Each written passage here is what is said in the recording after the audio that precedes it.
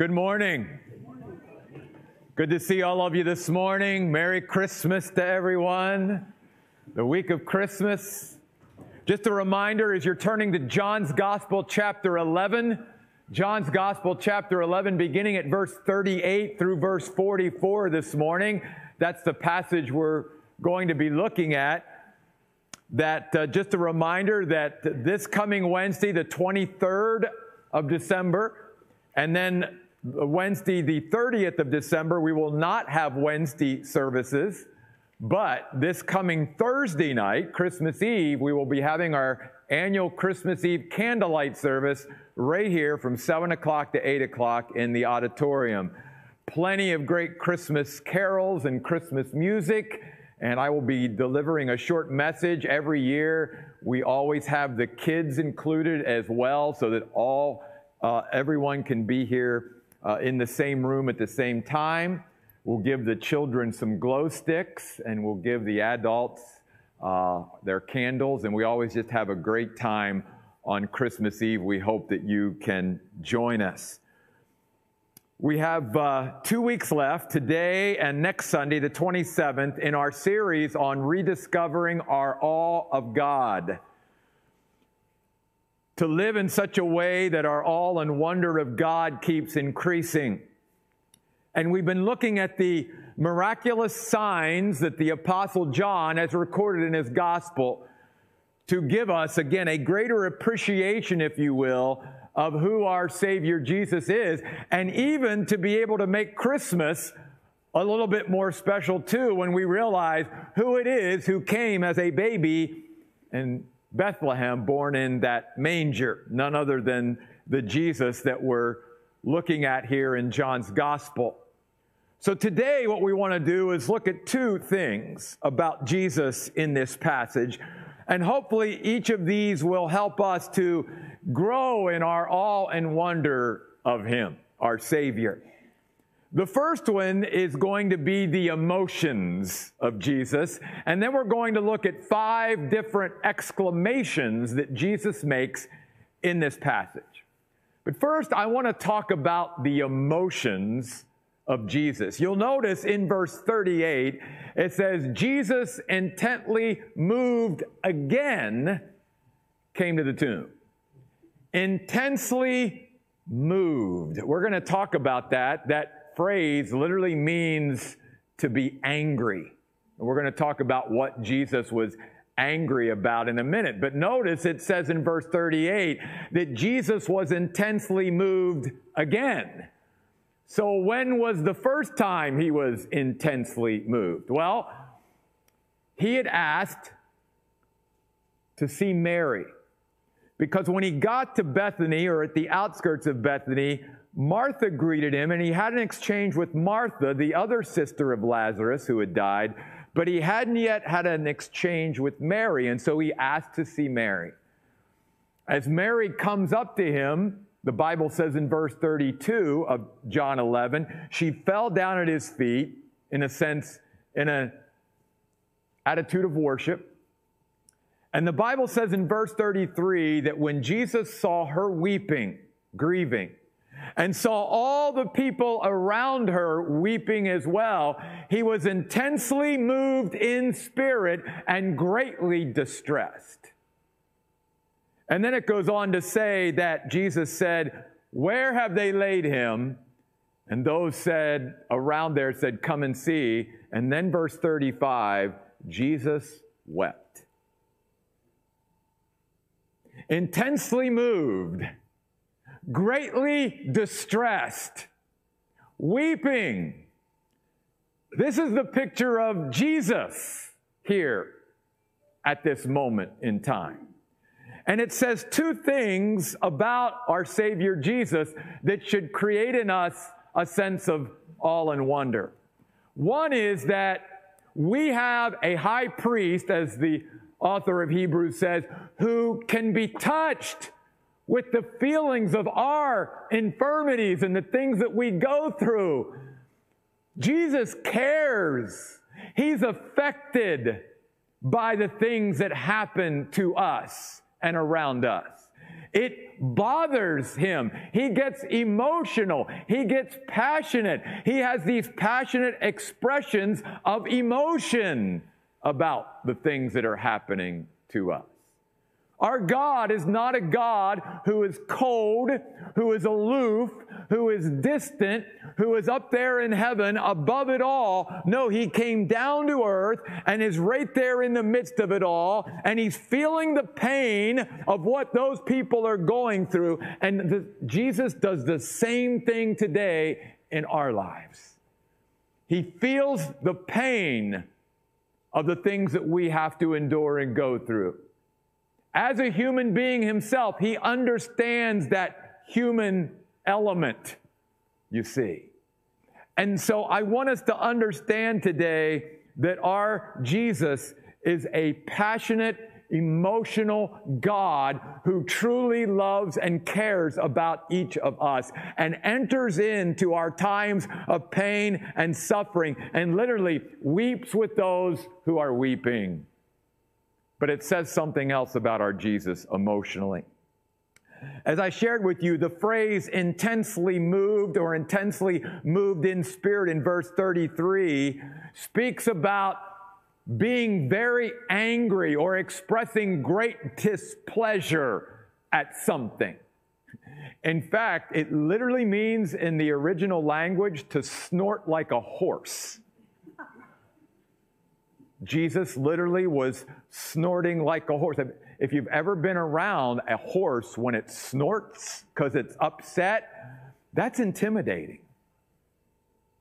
And the words here speak about Jesus especially and specifically being angry at an enemy. And what is the enemy that he's angry about? Death. And the sin that's caused all this. See, we have to remember something. God never meant for any of this in his mind. He was hoping that he could have created Adam and Eve and put them in that perfect garden, and they would have never fallen into sin, and sin would have never been part of our life, and death would have never been part of our life. And here's Jesus now entering into this whole thing, and he obviously knows as God what this is like, but as a human being, he's seeing the pain and all that's going on because of the entrance of sin and all that sin has brought on the human condition, and here's death, and he's angry at it because he never meant for it to be a part of our lives. And he sees the damage and the destruction and all that sin and death and everything that sin brings into the human condition causes us as human beings. And he's upset by it greatly. And we know also that one day God is going to literally lay aside every enemy of us and get rid of it all once and for all. And he's going to restore us again to that moment back in the garden before all this fell apart to begin with. Because if you're an enemy of Jesus, you're going down.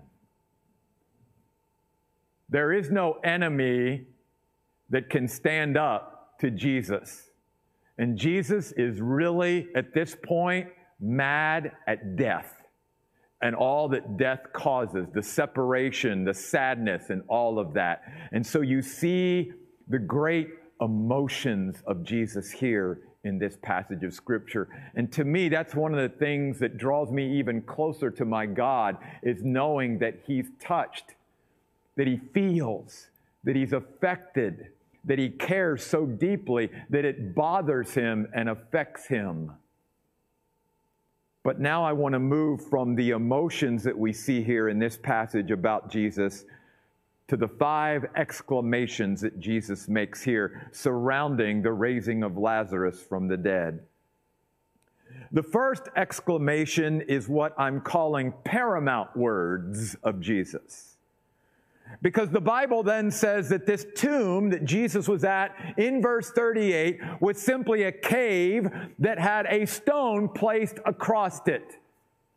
The stone placed across it was to keep grave robbers out, to keep animals out, and to keep the stench of a decaying body in. And we're going to talk about that in a little while. But Jesus comes to the tomb of Lazarus and directs those in front of that tomb, take away the stone. Take it away. Now, it says that Martha, the sister of the deceased, says, Lord, by this time, my brother's body is beginning to smell bad. He's been in there for 4 days now. But Jesus said, take away the stone. Why do I call those words of Jesus paramount words? Because they speak of this. They are used in that language to speak of laying a matter to rest, of declaring a finality to something. In other words, Jesus is basically saying here, by take away the stone, I've got the final word on this condition.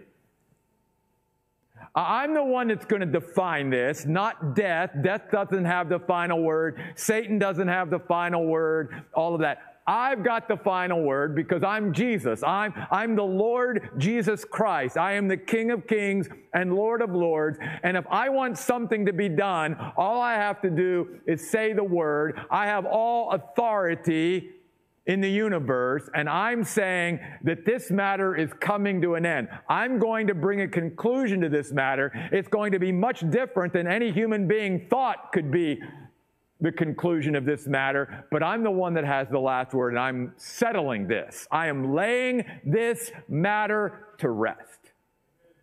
That's paramount. That's words that basically are over anything else.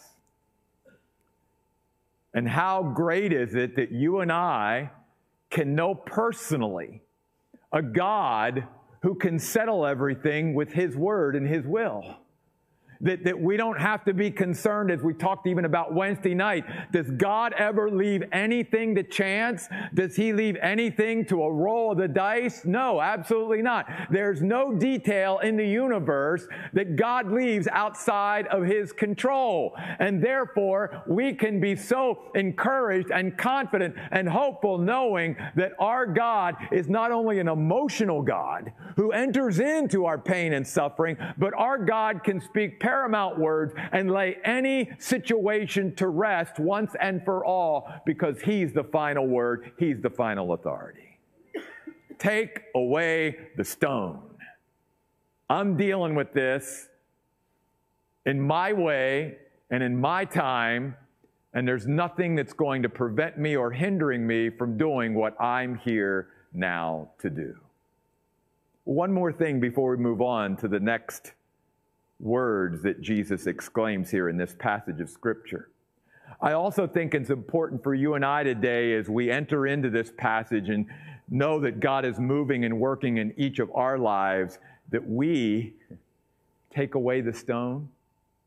You see, God will not force Himself on us or into our lives where we need some attention. What God is looking for is us taking down the barrier, pulling down the wall or the curtain or whatever that we hold up to say, nope, I'm not letting you in, God. I'm not letting anybody else in, God. I've got my walls up. I've got the stone placed across that, and I'm not letting anybody come in. That's off limits. And God is saying, but I can't work to the extent that I want to work. I can't work to the depth that I want to work in your life if you don't and are not willing to take the stone away. Then you'll start to see things happen. So I'm wanting to encourage all of us at this moment in the message to consider, if we've got our walls up right now, especially with God, take that down. Remove that barrier. And let God come in and begin to do what God wants to do in your life. The second exclamation is not paramount words. They are promising words. Because after Martha's objection about, well, Jesus, he's been in there 4 days and his body's starting to smell, Jesus responds to that by saying, didn't I tell you, Martha, that if you would believe, verse 40, you would see the glory of God? Didn't I tell you? Didn't I promise to you earlier in our conversation here today that if you would simply trust me, have faith in me, believe in me, put your confidence in me, that you would see the glory of God? First, one other reason why we should live in greater awe and wonder of our God is because God gives us as His people promises. Promises to hope in and cling to and latch our lives onto in all and every situation that we'll find ourselves in.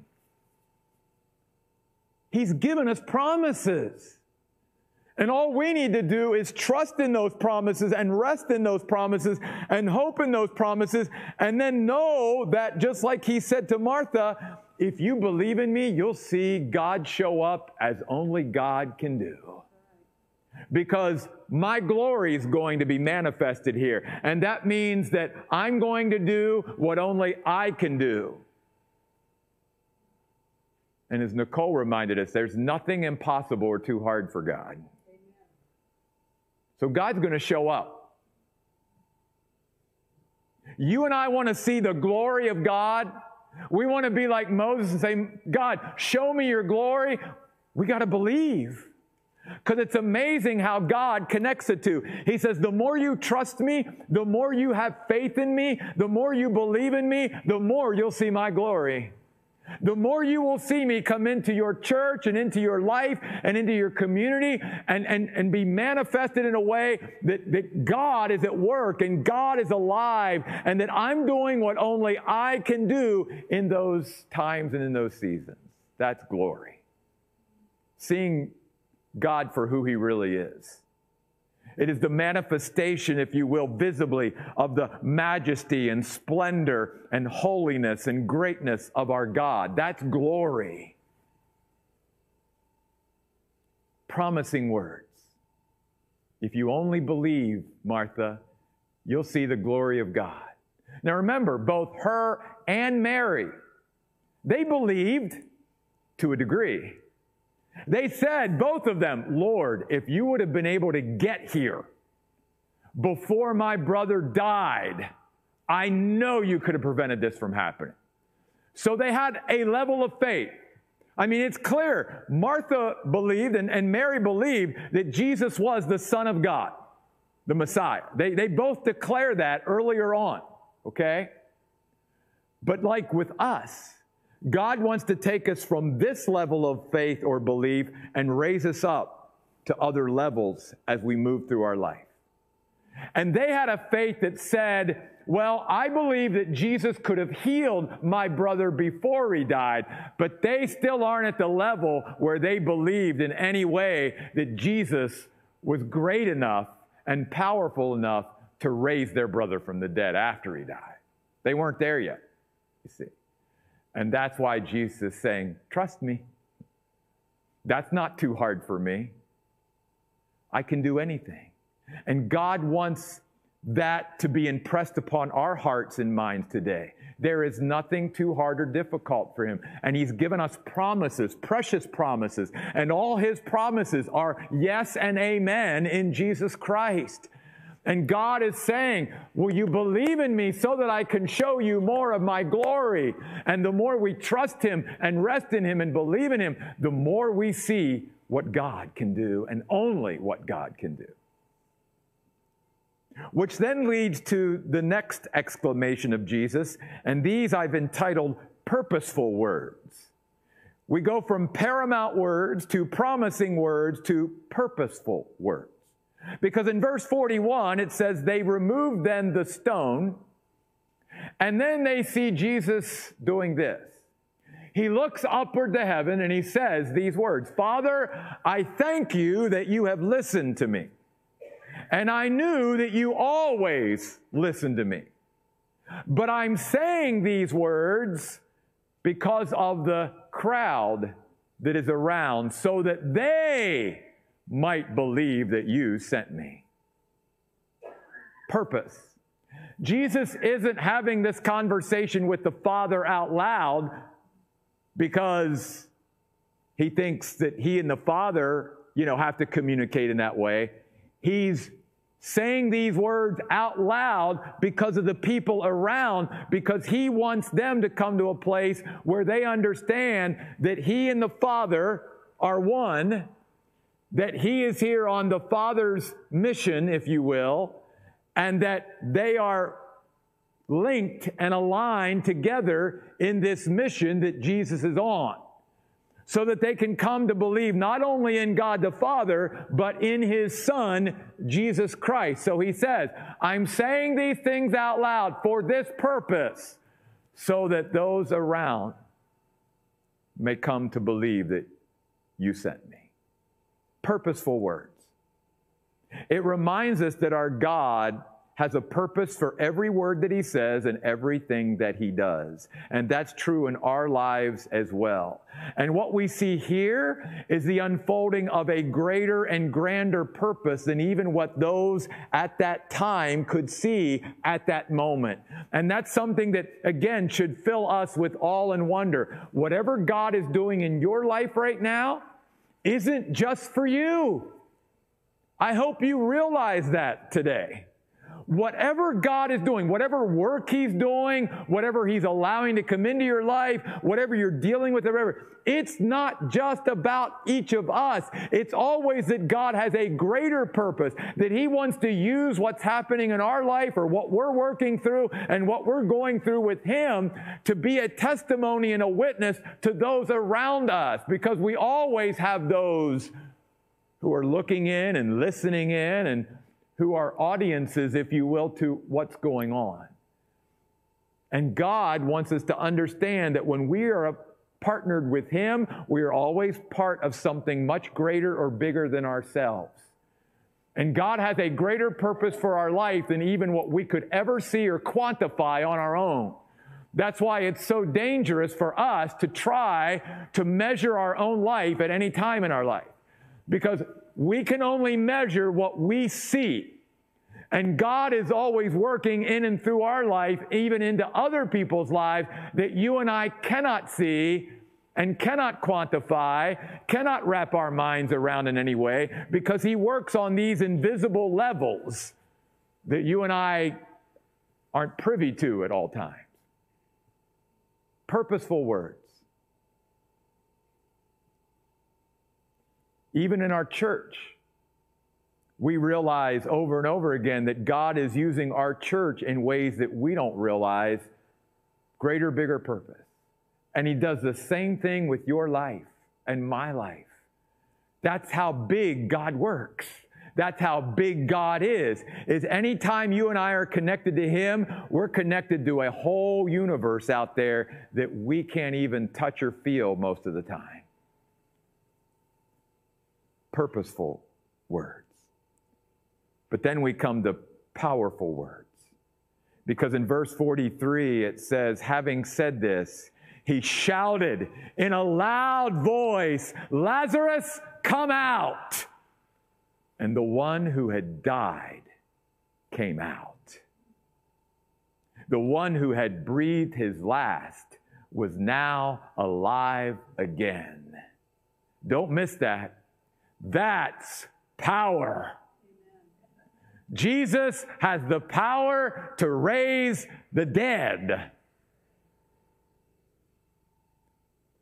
In fact, one day the Bible says that all the dead of all time will hear the voice of the Son of God and come out of their graves at his command. Literally in the original, it says, he shouted with a loud, loud, loud voice. Jesus had a powerful voice just physically. I mean, think about it. Many times in his ministry, he was speaking to thousands of people without modern amplification. He didn't have a microphone like we have today. And yet there would be thousands of people on a hillside, and Jesus could teach those people, and they could hear what he was saying because he had a strong, powerful, natural voice. But there's more here than just that. When Jesus told Lazarus to come out of his grave and become alive again on this earth, that's spiritual power. And that is a power, again, that is over all other powers. And it reminds us that our God, Jesus, is the Almighty God. And that when he declares something or says something, it has to be, because everything in the universe, every molecule, every atom moves at the voice of Jesus Christ. The Bible says in the book of Colossians that all things in heaven and on earth were made by Jesus. So then you go back to the book of Genesis and realize that when Jesus was there at the beginning as God and began to speak forth creation, that he was bringing all of the known universe into being out of nothing. And when Jesus said, "Let there be light," the Bible says there was light.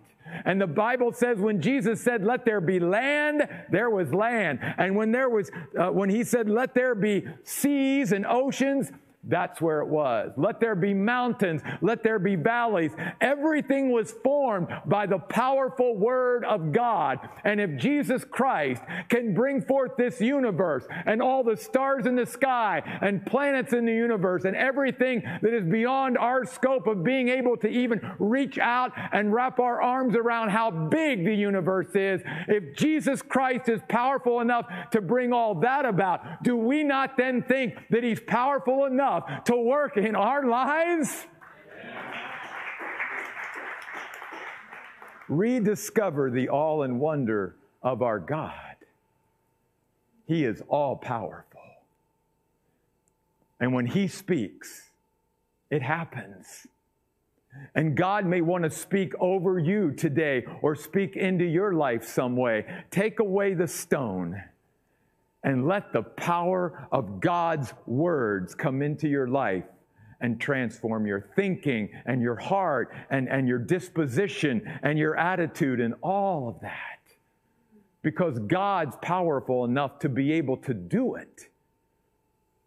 Every one of us in this room today that is saved by the blood of Jesus Christ, that there was a time in our life where we accepted Christ, do we not again remind ourselves about the power of Jesus, that moment that we turned in faith to Jesus Christ, his power took us out of the kingdom of darkness and brought us into the kingdom of Jesus Christ. And he transferred us out of darkness into his marvelous light. And he forgave us of our sins. And he seated us with him in the heavenly realms. And he placed us forever in his kingdom and in his care. That's power, my friends. We've all experienced it. It's just sometimes in our everyday life, we forget about the power of our Lord Jesus Christ. The power to speak over us, to speak into us, the power to speak into a situation or a circumstance or whatever, and totally change the environment and the atmosphere. And that's exactly what Jesus was doing here. These people were grieving. They loved Lazarus.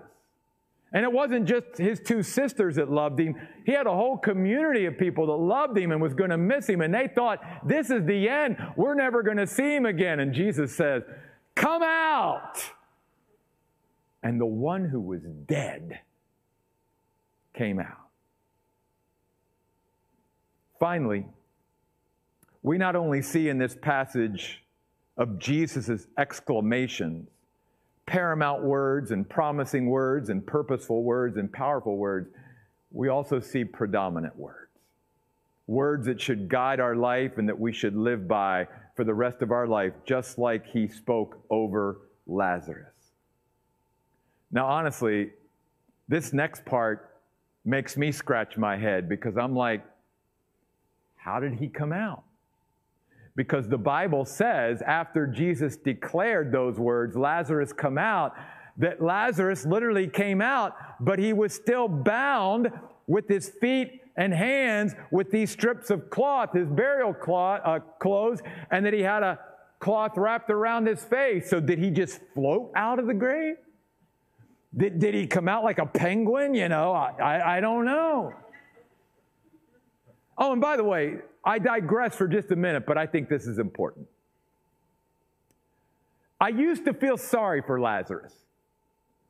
I'm like, God, he was in heaven for 4 days, and then you're calling him back to earth?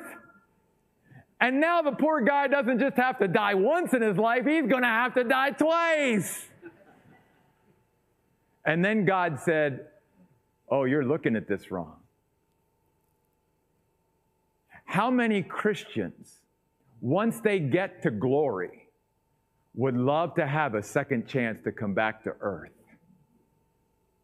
Because I don't think there's a Christian who's ever been alive who gets to glory and goes, I wish I'd have done less for God instead of more. I wish I would have been less committed and less devoted. I wish I would have made less of an impact and had less of an influence in this world for God than what I did. No, I think predominantly, almost every Christian who ever goes to glory goes, oh God, now that I have seen you for who you really are with my own eyes, and I've seen the glory of this place called heaven that you and I are going to, live in for the rest of eternity. Oh God, give me another chance to go back.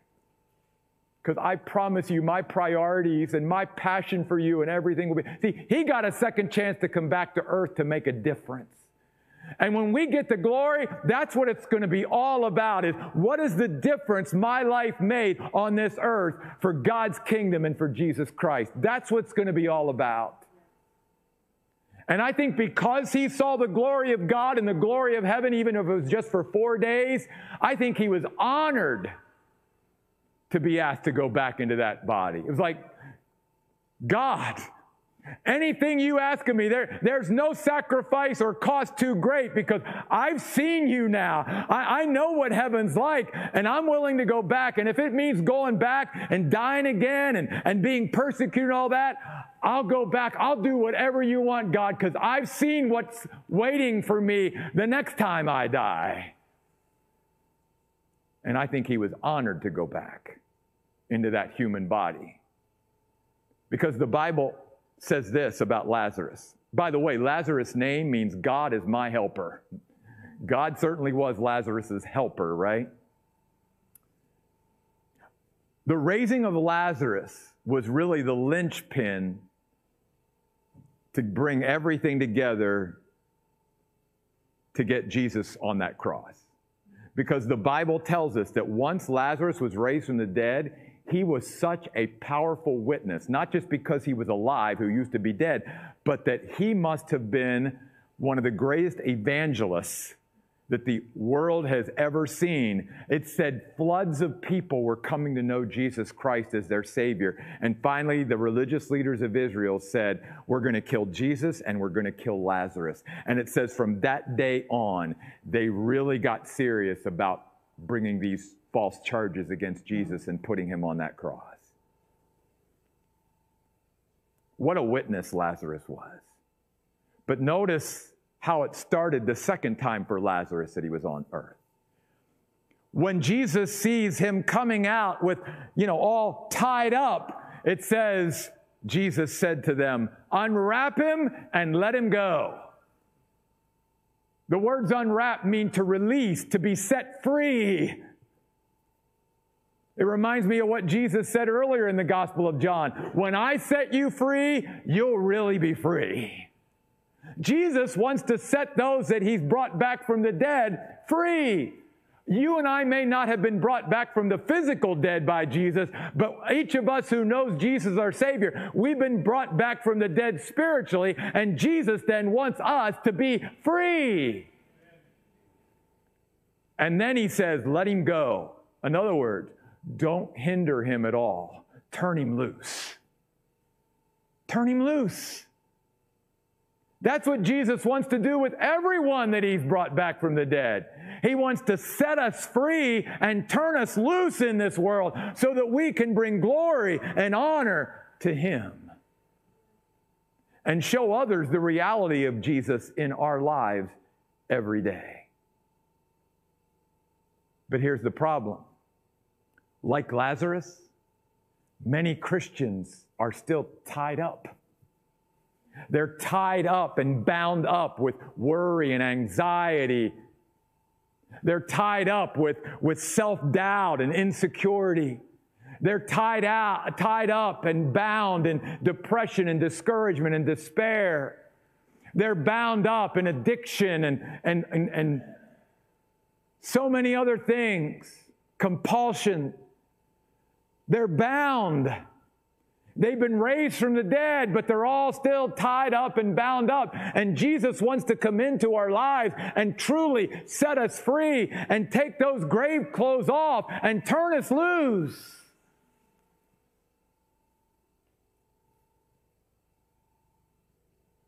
And His power alone can do it. If Jesus brought back Lazarus from the dead, it is a miraculous sign to unbelievers and to believers that Jesus Christ has the power to change our lives. And maybe here today, whether you're watching by live stream or at some point watch this on podcast, or whether you're here in this auditorium this morning, Jesus is speaking those same words over you and into your life today. I want you to be unwrapped or untied and turned loose. You see, when we understand salvation biblically, it is God literally bringing us out into a wide open space. Do you know what sin does? Sin does just the opposite. Sin begins to shrink our lives. And many of you, especially in the events of this past year, you've allowed your life to continue to shrink into smaller and smaller and smaller space. And yet God came to set you free. Amen. And set you into a wide open space, an unrestricted space. But you have allowed these things of the world and maybe even spiritual attacks upon your mind and heart to begin to shrink you down and make your life just really small. Let the power of Jesus Christ and His Word come into your life today and set you free. God is the God of miracles. And our God is a way maker. Amen. Who can make a way for us when even we don't see the way. Will you let God come in, take away the stone, and let Him minister to you this morning? Would you stand with me in prayer? God, I ask today that we would rediscover our awe and wonder of you, God.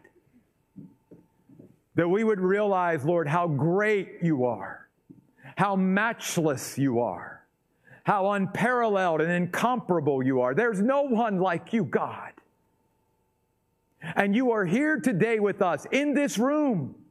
You are here in those homes today, God, watching over live stream, God. And you are the same Jesus today that you were 2,000 years ago beside that tomb of Lazarus.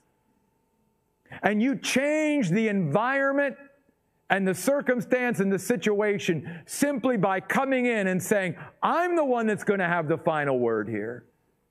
I have all authority. I will speak into this situation, and it will obey me. And that same Jesus is here today, offering to do that for each of us in our lives today. He can make a way. We need to take away the stone so that He can come in and do what only Jesus Christ can do. Remember the words of Jesus to Martha. Didn't I tell you that if you believed, you would see the glory of God? Jesus is saying to each of us today and to our church today, if you would simply believe in me, you would see the glory of God. You would see me show up and do what only I can do. you would see me for who I really am, the Lord Jesus Christ, the Lord of glory, the King of kings and Lord of lords. Oh God, may we rediscover our awe and wonder of you today and allow you to speak in and speak over our lives today like never before. These things we pray in Jesus' name. Amen. I'm going to ask some of you today to consider this. God can work right there with you and I in your seat. But maybe some of you feel the Spirit calling you to come this morning and have me pray with you or pray for you in some way. Maybe you're not coming for yourself today. Maybe you are thinking and burdened for someone in your life today who is all tied up, and you want to come and you want to intercede for them today and just keep praying for them that they will take away that stone and allow you, God, to come in and set them free. But whatever it is, I'm just asking, would you be obedient to the leading of the Holy Spirit and let Him do a work in this place and in your home today as we sing this song about our God, a God who makes a way.